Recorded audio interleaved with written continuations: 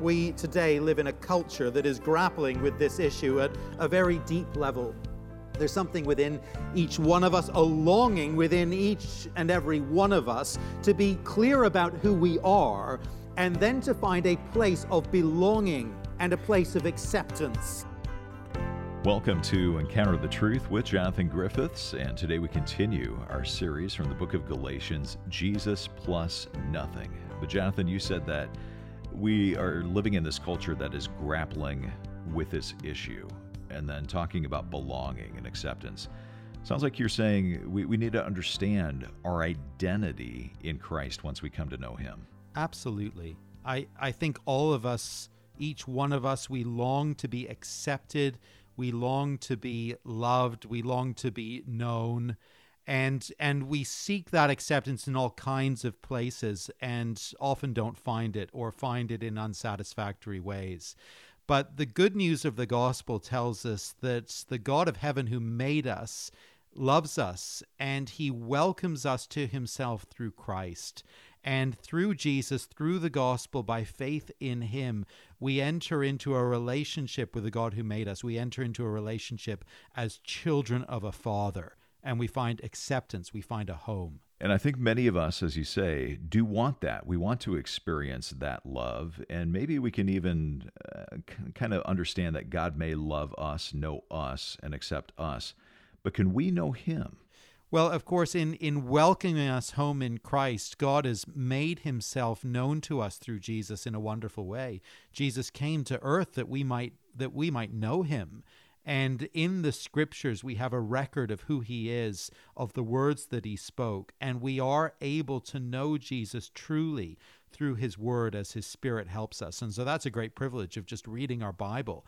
And if that's not something you have experience doing, let me encourage you, get hold of a Bible, open it up and encounter Jesus Christ in His word. And you will encounter Him and you can know Him. Well, we're going to open our Bibles right now, so if you have one nearby, grab that and join us in Galatians chapter 3 as we begin a message, True Children of God. Here is Jonathan.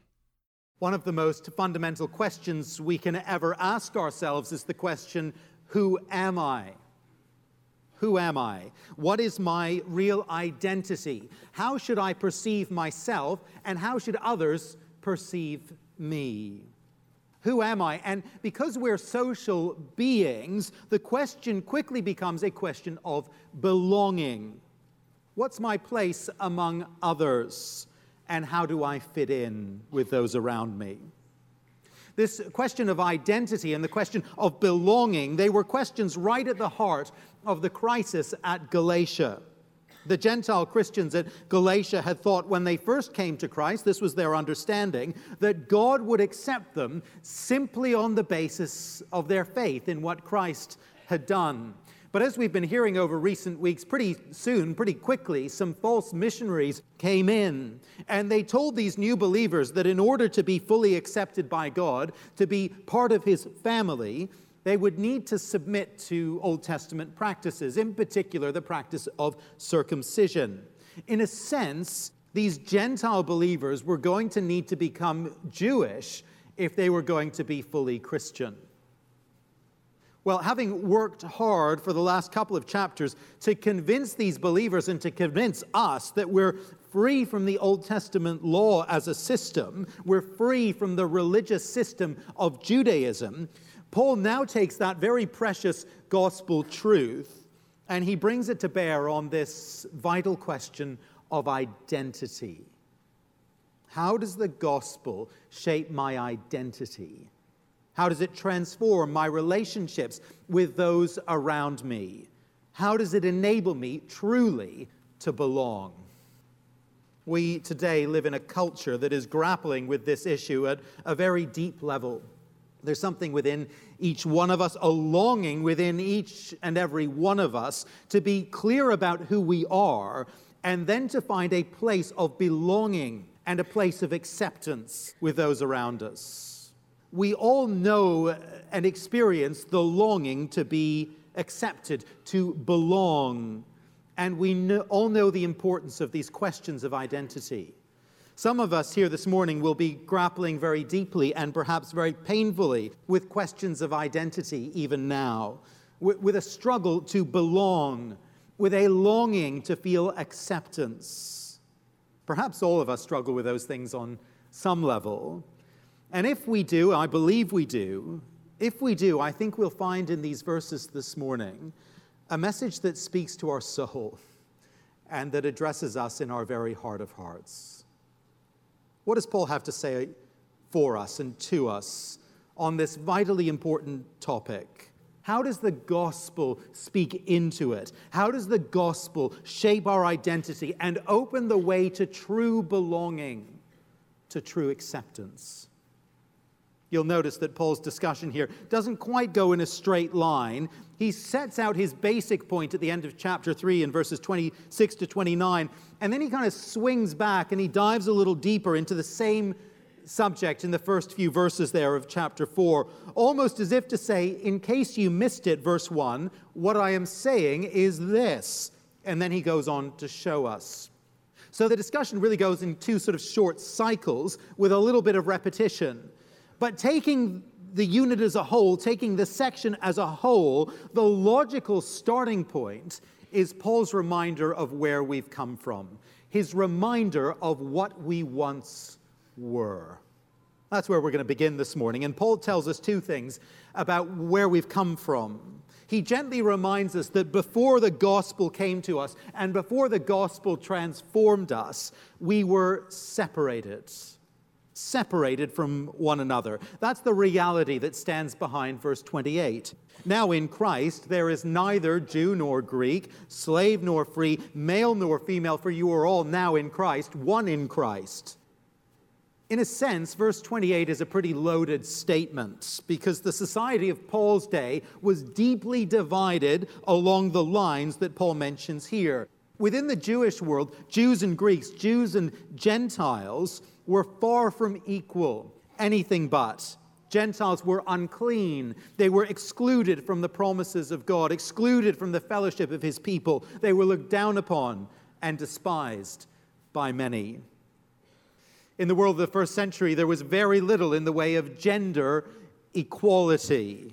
Men generally had the advantages of privilege and of power, and women were often marginalized. And as for slaves and free, well, there's a world of difference, isn't there, between owning another person and being owned by another person. Slavery was part of the very fabric of Roman society and the Roman economy, with perhaps 10 to 15% of the population of the empire being made up of slaves at this time. This was a world where division was added to division, barrier to barrier. And it would have seemed to many in Paul's day that those barriers could never be broken down, those divisions never overcome. I guess we'd all feel that in comparison to the Roman world of Paul's day, ours is a much more open, a much less divided society. And of course, in many ways, that is happily true. But we mustn't kid ourselves into thinking that ours is a world without barrier and ours is a world without division. We don't need to look very far at all. We don't need to think very hard at all to find places where women's rights are ignored and their dignity undermined, where thousands of people live in slavery, in modern-day slavery, where religious persecution and cultural persecution run rampant.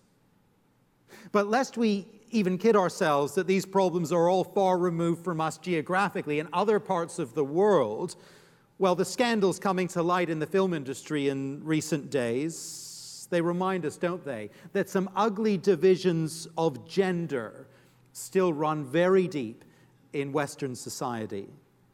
We all know that divisions of race haven't disappeared here in North America. You may know that one of the issues that the United States is grappling with very seriously at the minute is the astronomical incarceration rate of black men. I gather that it's now forecast that 1 in 3 black baby boys born today in the United States will end up in prison. 1 in 3. Now, that is a mark of a deeply divided society. Here in Canada, we've long prided ourselves on welcoming outsiders without reservation. That's been a kind of hallmark of ours. But at the same time, we're grappling, aren't we, with a history of deep division when it comes to our own First Nations peoples. The Prime Minister recently admitted to the UN that this is an area of failure and an area of regret for us as a nation. You'll have noticed that the current debate over the new law in Quebec about the wearing of the niqab and the burqa, those who framed and those who passed that law did so out of a feeling that those garments divide communities. But of course, the response is that the law divides communities. And the debate goes on, it goes back and forth. But however you carve it up, that debate exposes deep divisions, doesn't it? The society of Paul's day was deeply divided along class, gender, and ethnic lines. And despite all the social advances we feel we've made, and we have made over the last 2,000 years, I think we can all agree that we still live in a world struggling with deep divisions. Sometimes our world seems hopelessly divided. That's one aspect of where we've come from, and we're going to think about the solution later on. We were separated from one another. That's the reality. But before we move on, there's another aspect, another feature of where we've come from that Paul highlights for us, and it's this. We were slaves. We were slaves. Verse 1 of chapter 4.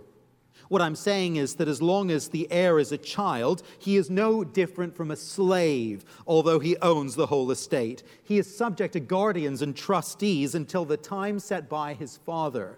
So also, when we were children, we were in slavery under the basic principles of the world.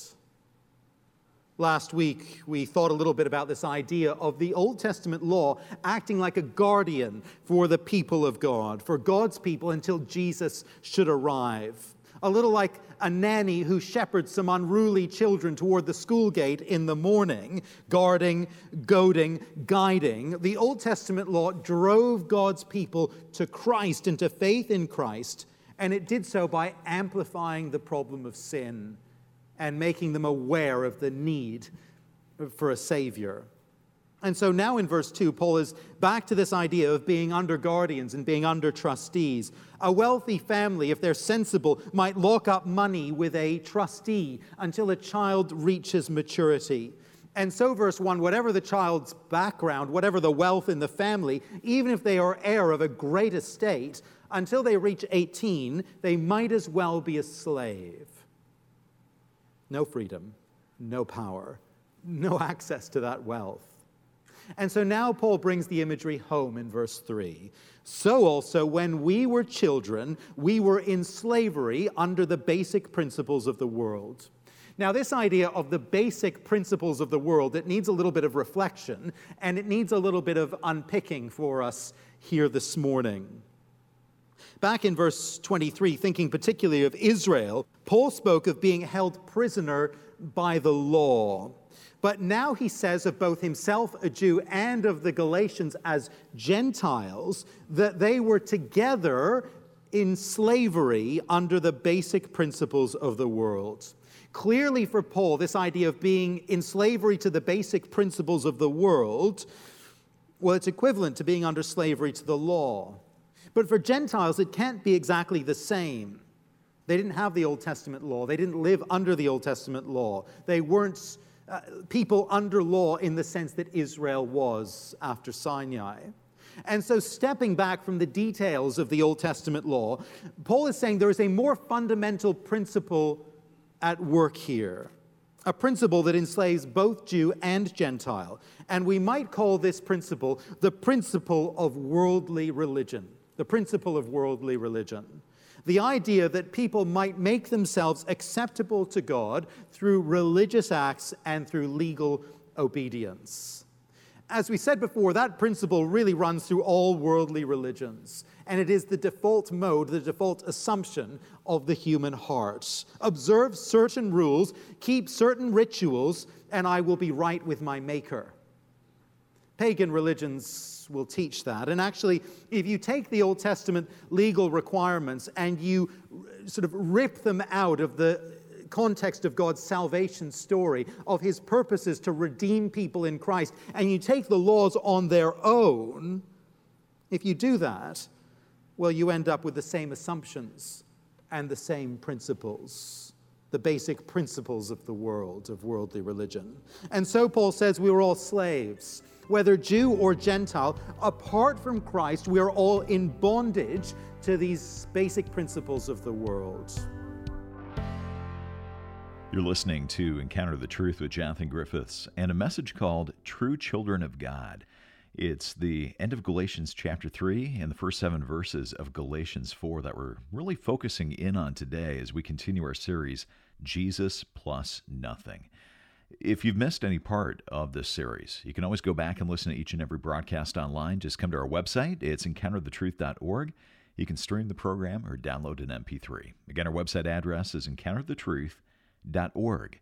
And while you're there, I want to ask you to consider a gift of support. And as you give, we want to say thank you by sending you a book. It's from Vaughn Roberts. It's called True Friendship, and one that Jonathan recommends if you want to understand what true and biblical friendship looks like. Again, this is our gift to you as you give a financial gift of any amount to Encounter the Truth this month. You can find out more or give online at encounterthetruth.org. All right, let's get back to the message. Once again, here is Jonathan. And so Paul says we were all slaves. Whether Jew or Gentile, apart from Christ, we are all in bondage to these basic principles of the world. Separated from one another in slavery to worldly religion. That's where we've come from. That's the background that Paul reminds us of. But now Paul turns to remind us of what Christ has done, of what God has done for us. Verse 4. When the time had fully come, God sent his Son, born of a woman, born under law, to redeem those under law, that we might receive the full rights as sons. To redeem a people in slavery to the basic principles of the world, God sent his Son into the world as a human being. That's what is meant by saying that he was born of a woman. He was a true human being. He entered into the human situation in its fullness. He didn't come down into this messy world, this damaged world, and this dangerous world wearing a chemical protection suit and a gas mask that he might be insulated from it. He didn't do what workers might when they enter an area of toxic contamination. No, he jumped in with both feet. He rolled up his sleeves, and he became human. Sometimes it's possible to conduct a rescue of vulnerable people kind of remotely. Send in food and supplies, or send instructions and send funds. Equip and enable people in a dangerous situation to rescue themselves. But in some situations, people are simply helpless to help themselves. The situation is too bad. The need is too great. And if a rescue is going to happen in such a situation, well, the rescuers, they're going to need to roll up their sleeves. They're going to need to get their hands dirty. They're going to need to go right in. You'll have heard the reports of the Boyle family who have recently been rescued from a Taliban-linked group in Pakistan after a number of years in captivity, and they've been returned actually to family quite near here.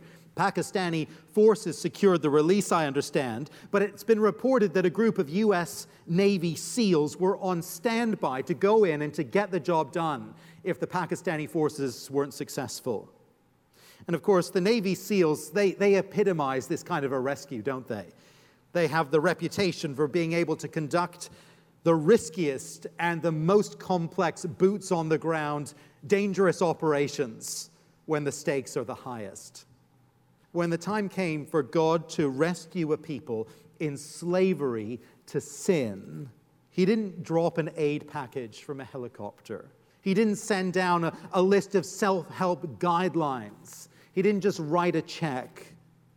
No, he entered the mess of humanity in the person of his Son, boots on the ground, as it were, and he achieved the rescue himself.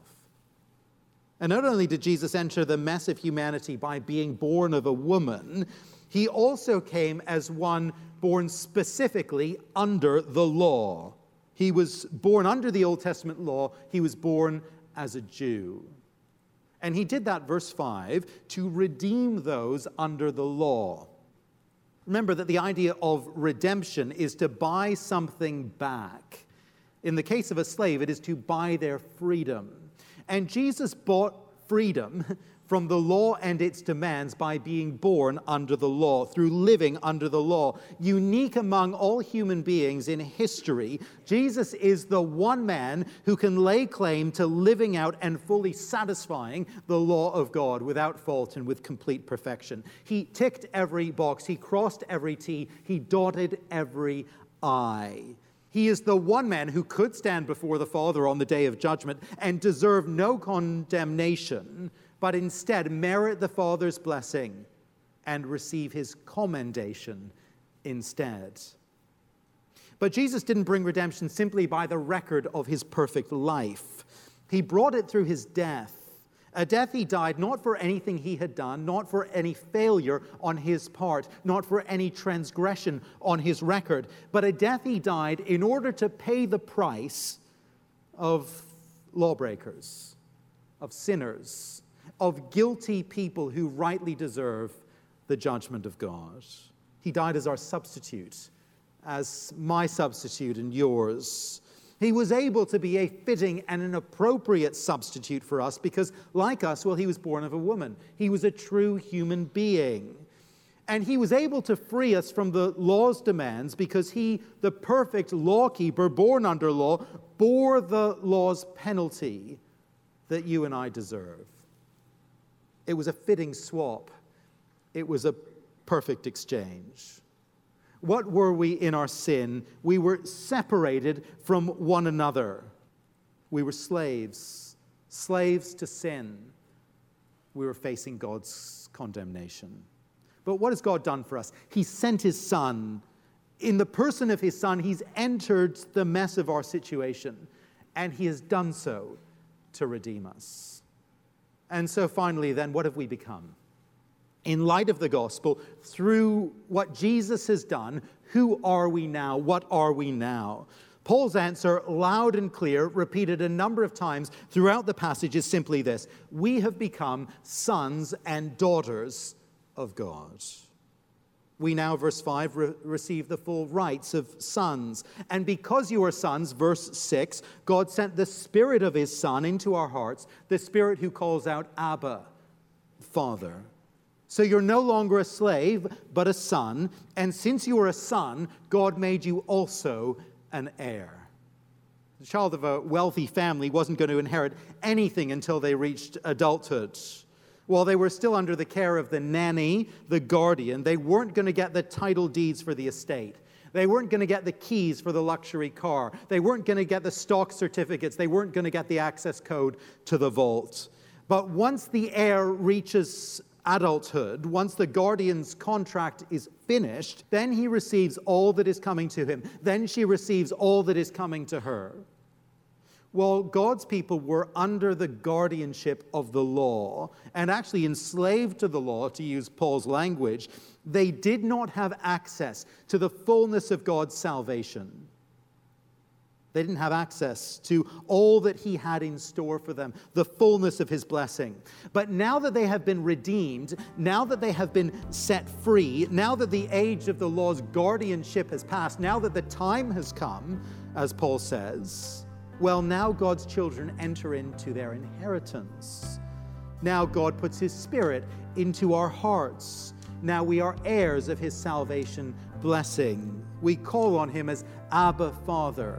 We enjoy an open access to him through the Son. We have the assurance of an eternity spent in his presence.